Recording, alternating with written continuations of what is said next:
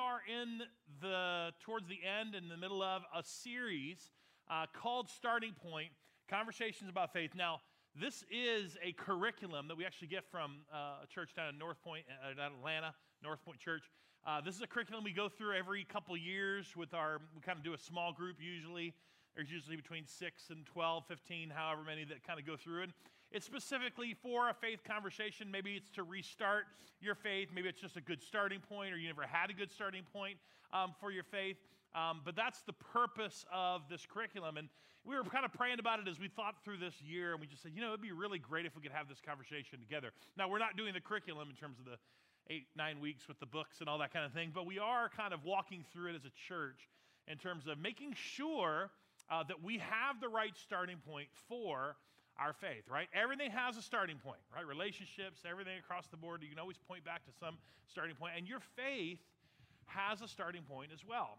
Oftentimes it's something you were handed when you were younger. Maybe it was parents, maybe it was grandparents, maybe it was a church, maybe it was a school, maybe it was just influential people in your life. You were handed something, and a lot of times that is a starting point in your faith journey. But a lot of times, as I've talked with folks who become adults, and sometimes they never really got past that faith that was handed to them, and they never made the faith their own. And so that's a big deal, and it kind of causes some issues. So we went back over the last couple weeks and just talked about where should we start? Where should our starting point be in the faith conversation? And we basically said this the first week. The starting point is a question, is who is Jesus? We basically talked the first week about the fact that the starting point is not the Bible. The Bible, even though we believe it's the inerrant word of God and it speaks and it's alive and well and speaks to us, like that's his word for us, but we don't believe that Christianity started because of the Bible. We believe that we got the Bible because of Christianity. We were given the combination of the Jewish text and the New Testament text because of the faithfulness of God's people and those who were already Christians. So we wanted to make sure, again, we're really zeroing in on what should our foundation be and our starting point be for our faith, and that is who is Jesus. Why? Because Jesus solves our biggest issue that we cannot solve ourselves, which is what we talked about last week, which is sin. This is Romans 1, just kind of describing it for us. There is good news. That's what the Gospels are, right? There is good news that tells us how God made us right in his sight. That's that word righteousness. It's a right standing with God. This is accomplished from start to finish. Read the words out loud. Start to finish how? By faith. That's okay. When I say that, it's your turn to talk. All right, you ready? Let's try it one more time. This is accomplished how? From start to finish. How? By faith, right. As the scripture says, it's through faith that a righteous person has life. We talked last week specifically about what kind of faith that is, not just a having faith. What kind of faith does that look like that really brings about the trust that we need to have and putting our faith and trust in God? So we asked last week, what if the starting point, right, is our relationship with God is trust? That we not only trust who he says he is, but we trust who he says we are, and we trust that he can solve the problem that we cannot solve, which we talked about last week. Again, that's sin. Now, hopefully you've been a part of the online reading Bible community, which we started last week. And anytime, just to let you know, if you are new especially, you can jump in at any time. There's a QR code on the back of your scripture card that's in the front of the seat in front of you, or on the front row. It's on this chair. We give you scriptures for the week, but on the back side, it's consistent. It lets you know you can connect to our Bible app plan and our YouVersion Bible plan and actually connect with us and read along with some of the stuff that we're reading. This new study we started, new reading plan we started off all about faith. And so I brought a quote out that I just loved. This was on day one. Faith is a living, bold trust in God's grace, which is what we're talking about today. Ultimately, hearing the word initiates faith, speaking the word activates faith, and doing the word demonstrates faith. And I just love that idea of activating, initiating, and demonstrating. Like for you and me, this is a big deal. This is the kind of faith that people want. This is the kind of faith that, especially around the beginning of a year, there's a lot of re-upping your faith and kind of, like I want to grow in my faith. Here's the things I want to do. Here's the way in which I hope to grow and see and experience some things. And if that's you, that's great. That's why we're doing this series. But before we jump into the main heart of today, I do want to address something that's become a little bit of a cultural trend, all right, a little bit of a cultural trend over the past couple decades, which is called this idea of like deconversion or deconstruction. That's a more common word used, deconstruction of faith. And a lot of times this is used around the language of people who feel like they've lost their faith, or in the process of rejecting their faith, of whatever it may be. So I really look at this and say, that is a legitimate question. What about the people who lose or reject their faith? Like, what's going on there? And I don't know, again, probably because of social media, we see more and more and more and more. It gets shared, it gets published, it kind of gets, makes the rounds every time a famous person or a semi-famous person or just an average Joe decides to write about their deconversion story or their losing faith story. Now, there's a few common things that I find in this, but one of the things I wanted to show you was just a very simple thing that I found in an old Barna study. This was done just a few years ago. It was right before COVID. This old Barna study talked a little bit about some of the things that get brought up, not only in these deconversion stories, but also in people who aren't believers. And what's common about this, they were studying, was ages. Kind of what age range does this really affect? I have a hard time believing that a good God would allow so much evil or suffering in the world. And believe it or not, it's the younger generations, it's the younger groups, the Gen X's and the millennials, who really struggle with this in faith and out of faith. Christians are hypocrites. Correct. Anyway, Christians are hypocrites. It actually is millennials and boomers, believe it or not, that actually kind of top that off. I believe science refutes too much of the Bible. This actually ends up being a little bit more millennials, and Gen X and boomers are kind of about tied. I don't believe in fairy tales, which that's Gen X's. Gen X's and boomers are the highest ones. I mean, this is the VBS generation. You guys know what I'm talking about? Like, they grew up on, David and Goliath and all that kind of thing, and yet, for whatever reason, they're like, I'm done with these fairy tales where the good guy always wins and the bad guy always loses. Like, that's just not what I see in life. There are too many injustices in the history of Christianity, and I think the older you are, as you see the graph, the older you get, the more injustices you end up seeing. Used to go to church, but it's not that important to me anymore. And this was kind of weird that it's kind of split between the youngest generation and the oldest. Well, it's not the oldest generation, but the oldest of this study. The oldest of this study. Here's the reality, is that every deconversion or deconstruction or whatever the story is, there's always about two common things you can guarantee and see in almost every single story that you encounter. Okay, there might be some exceptions, but almost every single one. You encounter usually these two things, especially if they're walking away from Christianity. It usually has something to do with a someone told me so God, right? Someone told me so. A pastor told me this. Churches told me this. A couple someones, and my grandma used to say this. My parents used to say this. Someone told me who God was and what he was like, and I'm walking away from it. Or it oftentimes leans into a Bible tells me so religion, right? And what that is that's people using Scripture to try to get you to agree with a system, a set of rules, something that in order to try to control your life, you need to follow this path in order to get good with God and to be a good Christian, and this is what it looks like. And it's a lot of Bible verses kind of pulled out of context and themes used. And people are just like, I can't see it. That doesn't make any sense to me. And so usually these deconversion, again, this is just a common one. They come with these two things, like, it's usually around somebody told me something about God, or the Bible was used in this way with rules and systems, and I'm walking away. I feel like I've lost my faith. And it is a real tragedy to see this. However, I believe we've talked a little bit the last 2 weeks more about what the Bible tells me so, God, systems, religion, like we've talked about that as a church, and we need you to go back to listen to the last couple weeks. But today I want to talk a little bit more about this someone.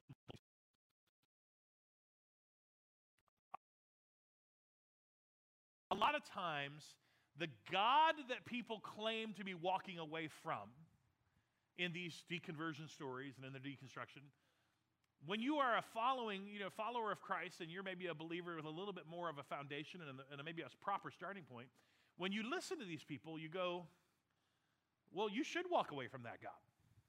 Like, like there's something in you that goes, who told you that? Right? Like, who told you God was that way? Where did you get this, that God looked like this and acted like this? Who's that someone that told you so? And so I only say that to say that we're going to walk through what we do in our study. We're going to walk through a few of what we call Gods of the No Testament, okay? Little G-O-D. These gods do not exist. And what you will find, I don't know if you'll find one in here that maybe represents one that you walked away from early on, or maybe one you're struggling with currently. These gods do not exist. And yet they're so often the ones that people claim, well, I'm just done with God. Good. Let's walk through them. And I didn't come up with these titles. These aren't my titles. They're just clever little things. So if you have a problem with that, you can talk to the other church. All right. This one's called the bodyguard God. Okay? And this one is basically the one that we were talking about earlier, that first question. This is the one that gets established when people feel like, well, God's just not going to let anything bad happen to good people. Right? Like people, God rewards the good and he punishes the bad. Okay, just big general themes of God. Sometimes that comes from our VBS Bible school days, like God's always the hero and he always steps in and he always rescues and he always does. But the bodyguard guard comes from people who have the fundamental like characteristic of God is that he won't let bad things happen to his people and to good people. The problem with that, again, is that is just not true. I mean, the worst thing, Christianity started because the worst possible thing happened to the best possible person. All right, so it doesn't mean there's any sense to this, especially if you've been raised in the church or have a good starting point in your life. But here's the reality. Anytime those things get our faith is only as strong as what it's tethered to. And if it's tethered to a God that won't let anything bad happen to you, and all of a sudden you begin to experience personal sorrow and tragedy and pain, you're going to lose faith in that God, right? Nod your head. That doesn't exist. The on-demand God, and I'll try to run through this really quickly. The on-demand God it's not like Netflix, okay? But it is a little bit like this. It's the God who we feel like should respond to fair and reasonable requests. It's the God that we believe should respond to fair and reasonable requests at least the way we would, right? Like if I were God, we've all had this moment. Don't lie to yourself, right? We've all had this moment like, well, if I was God, I would do this for them. I would help them out of that situation. I would, help that kid not be sick anymore. You know what I'm saying? Like, I would step in and do this. That sounds like a very fair, a reasonable, sometimes even selfless request. And yet you pray and nothing seems to happen. You ask God for a sign and you don't see one. Right? You ask God to intervene and it doesn't seem like he did, or at least the path is not the way you thought it was going to be, and it didn't happen in the timing you thought it should happen, because we treat on-demand God a little bit like a genie in the bottle, like, rub up, that's what our prayers are like, God, wake up. I need to talk to you. Got some trouble. The boyfriend God. You can call this the boyfriend God, the girlfriend God, whatever. It's just cute. Here's what it means. It's just like, you guys remember dating? You guys got any kids that are dating right now? I do, right? And they're just always touching each other. You know what I'm saying? Like they're always, when you're dating and you're always just kind of like leaning into one another. You know what I'm saying? Like you always just kind of like, you see them and you're leaning in and hands are always trying to reach and touch. And just always, right? So this is the God as it's described. The boyfriend or girlfriend God, it's the one that like you feel their presence all the time. You feel their presence all the time. And maybe that was your faith experience, or maybe that was what people around you told you, is that you're supposed to have this kind of relationship with God, and it does talk about the intimacy of God, but this idea that you'll feel his presence always. And here's the problem. The longer you walk in faith, the longer you walk in your journey, there's going to be plenty of times that you don't feel anything. And you might not feel his presence in the way that you think you should feel that sort of intimate presence, and the reality is that sometimes there's not a good answer for that. Sometimes it's mostly us. But the problem is that people that have their faith kind of in that boyfriend God or girlfriend God, like, it's like if I don't feel his presence, then he must not be present. Everybody with me? The anti-science God, this one is one over the last 100 years or so the church has done a really bad job with. Because for whatever reason, people continue to pit science and faith against one another. And they kind of make this argument that science is this proven, undeniable thing. And then faith is this kind of unreliable, unthinking, thing where faith is the answer. Like, well, just don't think so much about it and just believe. You guys with me? Like there's churches that kind of pass that off. And you're like, yeah, but there's this scientific method or thing that and it's a false assumption to kind of pit these two against each other. And the church has engaged in this and been a part of doing this, and it doesn't make any sense. I mean, for those who are followers of Christ and those who follow God, like, we believe God created the world in 6 days and took a rest because he was done, right? Like, he was done. He finished. And it doesn't mean that he doesn't finished in terms of like nothing else is going to, but nothing else from the creation process had to happen because God created a system, a predictable system and universe that we are now able to study and learn from. And there's nothing, listen, there's outcomes that scientists and the scientific community, there's outcomes and agendas kind of that try to get pushed. I get it, and they don't align with what we believe in terms of our faith, and that's fine. But I want you to understand that this is a false idea to kind of pin these two against each other, okay? Because those who believe, those who study creation, like, it doesn't automatically eliminate a creator, okay? Those who study nature, which we're blessed to be able to do. Study. I mean, everybody in here who's had sickness before, I'm really thankful they found antibiotics. I'm really thankful they found things to fix us, right? We don't all have to die from dysentery now. Like, that's amazing, right? Like, I'm thankful that science has come where it's come, but the reality is that it doesn't explain away, studying nature doesn't explain away the supernatural. And that's very similar to this next one, which is called the gap God, which is really just a lazy aspect, a lazy faith, that anything that's unexplainable or anything that you just can't figure out, you just shove faith in there, right? And a lot of times people do this with kids and stuff like, well, how do you explain that? How do you explain this? You just quit asking questions, just believe, right? Just have faith. And here's the problem with that, is that the smarter we get and the more advanced technology becomes and the more we're able to study and learn, listen, the list of things in the last 500 years that's unexplainable is getting shorter, right? It's getting shorter. And I want you to understand, guys, listen, that's a lazy faith to just kind of shove faith into this gap thing because you don't understand. Not understanding something has more to do with our ignorance than anything else. It doesn't have to do with the existence of God. And even if I could explain everything, you're never going to be able to explain away God. So don't worry about that. Don't fear that. The last one I have on my list is idealistic God. And this is the God who affirms what we want and feel to be true. All right? It means that we create a God in the image of what we feel like what he should look like, what we wish he would look like, what it would be so much better for everybody if he was just like this. And so we want this to be true. Name whatever you want there to be in this, gender neutrality and sexual fluidity and moral relativism and things like that. Whatever you want to be true and you feel should be true, we put this on God, we attach it to God, and then boom, we got our ideal God. Grab some themes out of Scripture, grab some verses out of context, and there you go.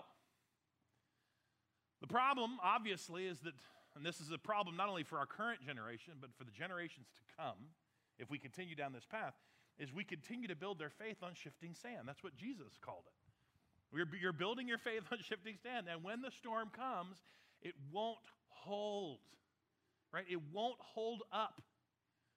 It doesn't last. It doesn't make it. And these gods, listen, if you ever walked away from one of these gods, maybe that's why you're a journey. You've already had some of these deconversion moments and deconstruction. You've walked away from things like this, and that's why you showed up here. Good. I'm glad. I hope we're doing what we can to continue to point you to the actual God to put your faith in. But it all goes back to, how do we see God? And I keep things as simple as I can. You guys know this about me. I try to keep things as simple as possible. Primarily, not just for you to understand, not because you guys are extremely smart people. If you're at Journey, you're highly intelligent people, right? You know what I'm saying? Like, you guys are smart. The reason I like to keep things simple is I always want to teach in a way that gives you tools that you have the opportunity to be able to share this with someone else in your life. Okay? Does that make sense? So here's the tool that I use to help people understand a proper understanding, or at least an initial starting point in terms of the proper view of God. And that goes back to the question we asked last week. Last week we asked the question, do you trust Jesus? And what we were saying in context is, do you trust Jesus to be the solution to the problem of sin that you can't solve? But yet today, if you ask this question, like, do you trust Jesus? Then here's the good news. What Jesus said about God can be trusted. And I think that's why we were given 4 Gospels, 4 accounts of Jesus' life. So we have all this incredible wealth of information of all the things that Jesus said about God and how he described him and how he revealed him. Because God's revealed himself over, generations upon generations upon generations. But Jesus himself got to reveal it in such a unique way, the embodiment of God in physical form. So here's a quick encounter where Jesus is trying to explain this to the disciples, how you're supposed to view God. He told them, he said, look, I am the way, the truth, and the life. No one can come to the Father except through me. Now again, Jesus would reveal God in many different ways. God is spirit and truth. Like he would reveal it in different conversations in different ways. But the primary way that Jesus revealed God to others in terms of you is that he was our heavenly Father. Everybody with me? So that's why he uses the language here. That if you've seen, no one gets to go to the Father, experience the Father, except through me, because he was known as the Son of God. That was kind of the term for him.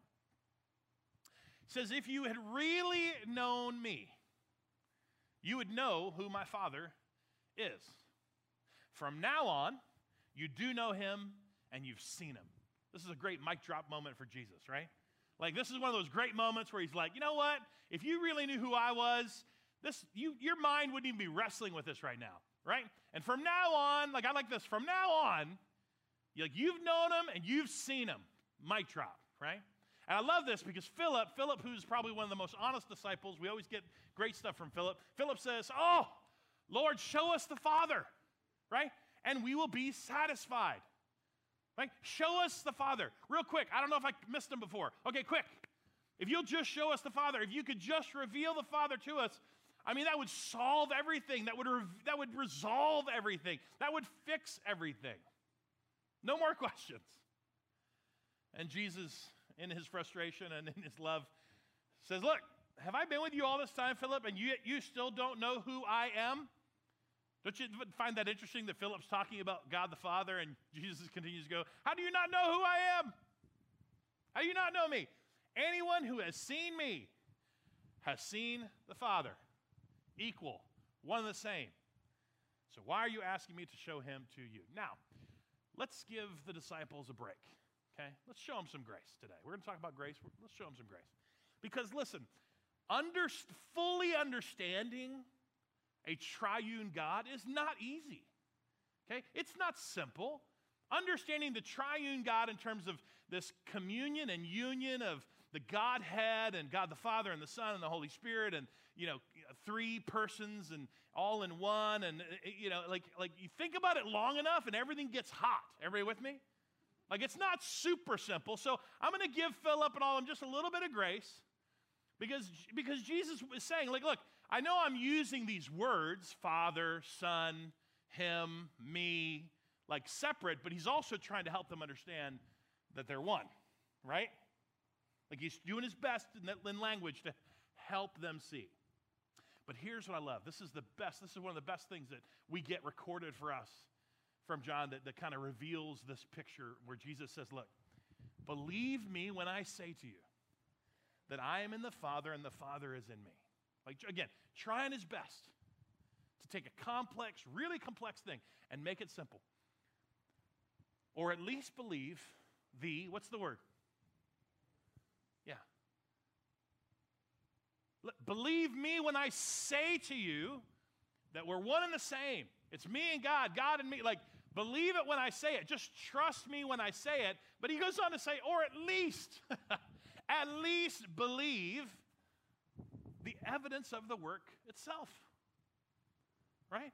That's basically Jesus' way of saying, look, if you don't believe what I'm saying, look at what I've been doing and the evidence of what I've been doing. Jesus has spent the last part of his ministry doing the stuff that only God can do.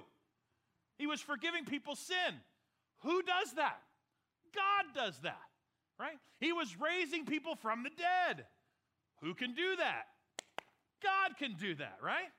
Like this is where Jesus is like, just look around. Like you don't even need to think that hard. If you don't trust the words, look at what I've done. Look at the action. Look at the evidence of the work that I'm doing. That should, in and of itself, be enough. Seems like, because Jesus, I mean, he had a job to do. He had a mission when he was here. And this is part of why the miracles took place and why he was revealing himself, I'm God and Father and I are one, and saying all sorts of things that upset people. And it seemed like every time he was teaching, he kind of had to constantly go back and remind people who God is. Because at this time, remember, the Jewish people, they just missed him. They missed it. They were following their religious system. The Bible tells me so, religion. They were following the scrolls told me, the prophets told me, the law says religion, and they'd missed the heart of God. They missed it. And so we're going to read together out of Luke 15. I'm going to start the intro for you and put it on the screen. But if you want to turn in your Bible, that's the read-along passage today, is Luke 15:11. You'll have to turn to that in your own copy of the Scriptures. We have Bibles out there if you need them. He constantly has to remind people who God is. So I told you last week when Jesus said, people were upset he was eating with tax collectors and Matthew and the sinners, and he was like, why does he eat with such scum? And he said, look, only the sick people need doctors, like only sinners need me. So here he is.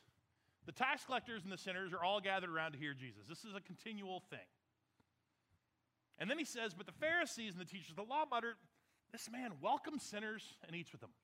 Now, the problem with this, again, was the fact that according to their religion, according to the someone told me so God, they had set themselves up into a system that would never have allowed this. They weren't supposed to welcome them. They weren't supposed to, fraternize. Like, they weren't supposed to do that. And that was what he was saying. It was like, why does he continue to do this? So Jesus begins to tell them some stories. He begins to give them some examples and illustrations. We call them parables in Scripture. And he begins to give them some parables, and he kind of brings them in. And here's the reason he gives the parables. He wants them to kind of identify, right? He wants them to see and understand God, and he wants them to identify and kind of put themselves in that position. Oh, I get it. So he gives them a story of a shepherd, right, who has his 99 sheep, and he loses one, and he leaves the 99, and he goes and finds the one, and finds it and brings it back, and then he tells all his shepherd friends, like, look, I found the one I was missing, and everybody goes, hurrah, saying, like they were all happy and celebrated with him. And then he goes to the ladies, and he said, look, what if you lost one of your coins, and it had a lot to do with marriage and worth and some of the things and value, but he says, what if you lost one of those coins? Like, wouldn't you turn the house over? Wouldn't you flip every chair and cushion to find the coin? And if you found the coin, wouldn't you call all your friends together like, I found the coin? They're all like, hurrah, saying like, yay. So Jesus is helping them like, oh yeah, I get that. I understand that. I see that. And then he goes into this last story. Actually, depending on what you read, second to last story. Parable. And this is in Luke 15. We're going to pick up in verse 11. It's called the parable of the lost son. I'm reading out of the New Living Translation in case you wanted to know. The parable of the lost son or the prodigal son. To illustrate the point further, because Jesus is giving them several stories, he said, a man had two sons. The younger son told his father, I want my share of the estate now before you die. So his father agreed to divide his wealth between his sons. A few days later, this younger son packed all his belongings and moved to a distant land. And there he wasted all his money on wild living. About the same time, the money ran out. A great famine swept over the land, and he began to starve. He persuaded a local farmer to hire him, and the man sent him into his fields to feed the pigs. The young man became so hungry that even the pods he was feeding the pigs looked good to him, but no one gave him anything. When he finally came to his senses, he said to himself, at home, even the hired servants have food enough to spare, and here I am dying of hunger. I will go home to my father, and I will say, Father, I have sinned against both heaven and you, and I'm no longer worthy to be called your son. Please take me on as one of your hired servants. So he returned home to his father, and while he was still a long way off, his father saw him coming. And filled with love and compassion, he ran to his son, and he embraced him and kissed him. His son said to him, Father, I have sinned against both heaven and you, and I am no longer worthy to be called your son. But his father said to his servants, quick, bring the finest robe in the house and put it on him. Get a ring for his finger and sandals for his feet, and kill the calf we have been fattening. We must celebrate with a feast. For this son of mine was dead and is now returned to life. He was lost, but now he is found. So the party began. You know, there's a lot of ways in which God has been revealed to us. Is he a God that's holy? Yes. Is he a God that's just? Yes. Is he a God that brings judgment and has brought judgment to the world and will continue to bring judgment as we continue to read? Yes. Is he a God of wrath? Yes. But one thing that seems to be the most common and constant thread from Genesis to the end, to the Revelation, and Jesus does such an amazing job in this, explaining this to us, is that God is the God of grace. He is the God of grace. From Adam and Eve, to Abraham, to Moses, to the Old Testament, to the law and the prophets, to his people, to the church, as Jesus came and delivered grace to everyone, to the Gentiles. And as we talked about last summer when we went through the Revelation series, even when the end judgment comes, even when it's all said and done and the judgment comes, there's still going to be moments that people can choose to follow him. Why? Because he's the God of grace. This is the part of the story that would have lost everyone in Jesus' audience. See, the focus becomes the son. That's why the parable's the prodigal son, because everybody can identify with the son. Oh yeah, lazy son, stupid son, rebellious son, like took the money and took off and blah, blah, blah. Does that make sense? Like everybody would have been like, yeah, we get it. We all know those people, you know. But the story is really about the father. The story and the parable are really about the prodigal father. Because the son comes back and is asking for mercy. You guys know the difference here. Mercy is simply not receiving the judgment we deserve. That's what mercy is. We can, to this day, you can throw yourself on the mercy of a court and asking basically, don't give me what I deserve. Like mercy is something everybody sort of understands. And they understood in the story what mercy was. The son was going to come back and ask for mercy. I'm not worthy to be your son. No, you're not. I can't do this. That's right. I messed up. Better believe you did. Please have mercy on me and hire me as a servant. And yet, what Jesus explains about how the Father works is that he actually gives his son grace. This is when we receive unmerited blessing and favor. We receive something we don't deserve. And we'll never deserve it. We'll never be able to earn it. Multiply my lifetime by 100 lifetimes, I still won't earn it. Does that make sense? That's what grace is. And every person listening to the story would have just been lost in this moment because the way the Father responds is just not how we respond. And yet Jesus says, but that's the picture of God that you need to have. Based on not only what I say, but what you've seen me doing. This is who the Father is. And as you've seen me, and I'm in the Father, and the Father and I are one, like this was huge to express this kind of grace, this unearned favor to the Son, to restore him, to forgive him. And I know it's hard to imagine, but not everybody really gets grace. Not everybody really understands grace. Not everybody really wants grace. There's a lot of people that are never going to cross a line of faith because they just can't surrender themselves to someone else and really truly believe that they don't bring anything to the table.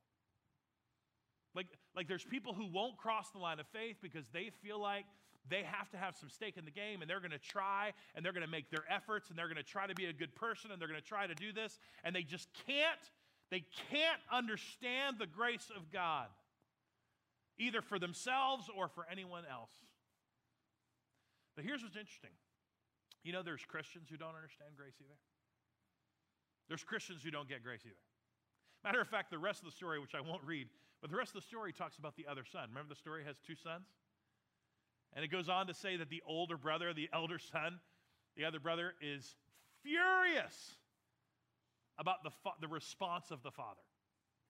That he would forgive and restore and redeem this son who doesn't deserve it. Not only give him mercy, but give him grace. And the brother's furious and he won't go to the party, right? And the dad comes and begs him. And he's like, no, I don't like that grace. I don't want that grace. I don't understand that grace. So even believers, and he was talking about the religious leaders at that time. He's like, there's even those who claim to be a part of God's family that don't get it. Their faith is not anchored and tethered to a God of grace. This is a big deal. The majority of the letters that Paul and Peter and John write to the church in the New Testament is all an echo of trying to help the church, help us understand grace and who our faith is supposed to be tied to and how it works. Here's how Paul says it to the church in Ephesus. He says, because of his great love for us, God, who is rich in mercy, made us alive with Christ, even when we were dead in our transgressions. It is by grace you've been saved. Leave this up for me, Tony. I could preach a whole sermon on this verse. Not going to, because we've got to get done, all right? Anytime you start struggling with grace, well, how could God, and I wonder how, that person doesn't deserve it. Every time you start struggling with grace, you need to remember that grace has nothing to do with who we are and what we deserve and what we're worth. Okay? Nothing. Like nothing. You don't deserve it. You've never deserved it. You'd never earn it. You can never achieve it. It's what grace is. Grace has everything to do with the giver. Right? Grace has everything to do with God. And this is Paul saying, it's because of his great love for you, for us, that he is rich in mercy. And he goes on to talk about grace. He's like, it's because of God. It's not because of you. I mean, you're awesome, but he's not that impressed, right? Like, it's because of God that grace exists. And then the second thing I love is that he says, look, you were dead in your transgressions and sins. You were dead. You weren't like, almost dead or slightly dead, right? You weren't mostly dead. What's that? Princess Bride, remember? You weren't mostly dead, but slightly alive, right? Right? You weren't limping along. You weren't like not dead yet, just needed a little bit of help. No, he's like, you were dead in your transgression and sin, and it's by grace alone, through what Christ has done for you. All right, he goes on to say this. God raised us up with Christ. He seated us with him in the heavenly realms. Jesus Christ talks about being an heir with Christ. He goes on to says, God now points to us in all future ages. Who's that? It's us. That's us. Paul's saying, he's pointing to us, Church of Ephesus, and to Journey Church. The example of the incredible wealth of his grace and kindness towards us, as shown in all he has done for us who are united with Christ Jesus. Leave that verse up. Go back. Doesn't that remind you what Jesus said?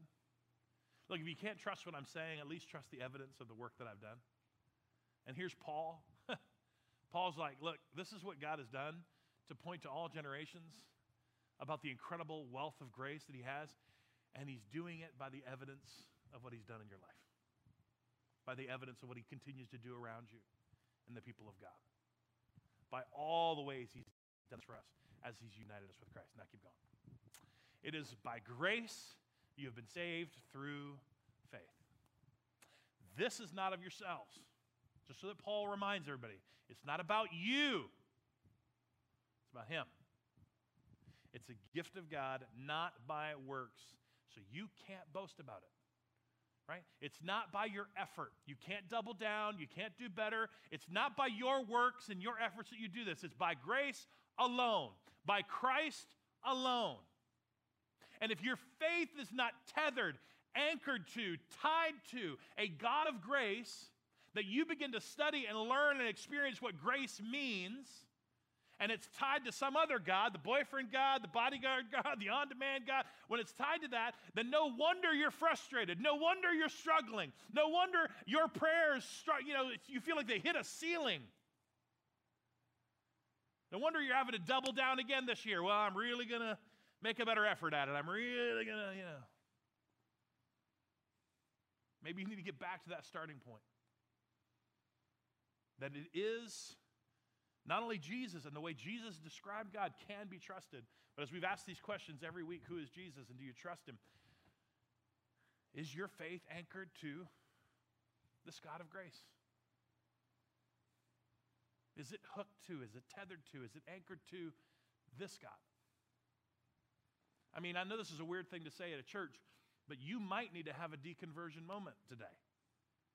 Right? Like you might need to confess and repent and let go of whatever God you thought you were following when you walked in here. Maybe that's what you need to do. Maybe that's the healthiest thing you could do is finally put down the someone told me about this God that I've been trying to follow and go to what Jesus said about God, what his word really reveals about God, and that when it's all said and done, it's by grace that I'm saved through the faith and belief and trust that I have that he can solve what I can't solve. He died for me. And as John would go back and say it, because of what Jesus has done, we've received grace upon grace upon grace. It's a never-ending, limitless supply of unmerited favor. Now, grace isn't cheap, because that's what we're going to talk about next week.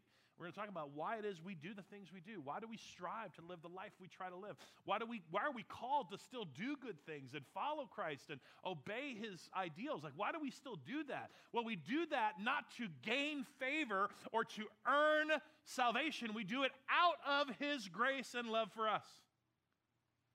If we don't start here, where we're today, we don't start here, then everything's going to get screwed up. Everything's going to get messed up. You're going to start thinking it's about you again. You're going to start thinking it's about you again. And this is where people start to think that grace is cheap. That grace is cheap. That the grace we don't understand is cheap. And I'm here to tell you, grace cost God everything. It's his grace through the work that he had to do to seal the covenant with us. Because without the shedding of blood, there was no remission of sins. It cost him everything that it couldn't cost, that you wouldn't be able to pay. And yet, it's a limitless resource of his boundless grace that is offered to you every single day. So my prayer today is that you would answer this question. And as we pray, maybe there's some confession that you need to make with him. Let's pray together. Father God, we're challenged by all the ways in which we attempt to sort of make a God and fashion a God that makes us feel good about us. Whether it's the boyfriend God or the idealistic God, God, we're so tempted to attach things to you and to your character and to and tie our faith to that. God, it's no wonder that Christians struggle and struggle and struggle versus just going to your word and trusting that you are the God who's revealed himself to us through Jesus. God, maybe we're needing to confess today that we've had faith in the wrong God. Someone told me so. That we've been working this Bible verse system of rules and systems of behavior that we still think we have a part to play and earn favor with you. Oh God, may we just confess it. May we repent. And may we cast our anchor. May we surrender our souls and tether to you, our God of grace, that was revealed through the work of Christ. God, we need the faith that you give us to dive into that, to work and operate out of that, to live our life of faith out of that. God, help us recenter, restart right here. And it's only by your Son, Jesus, we can pray it. Amen.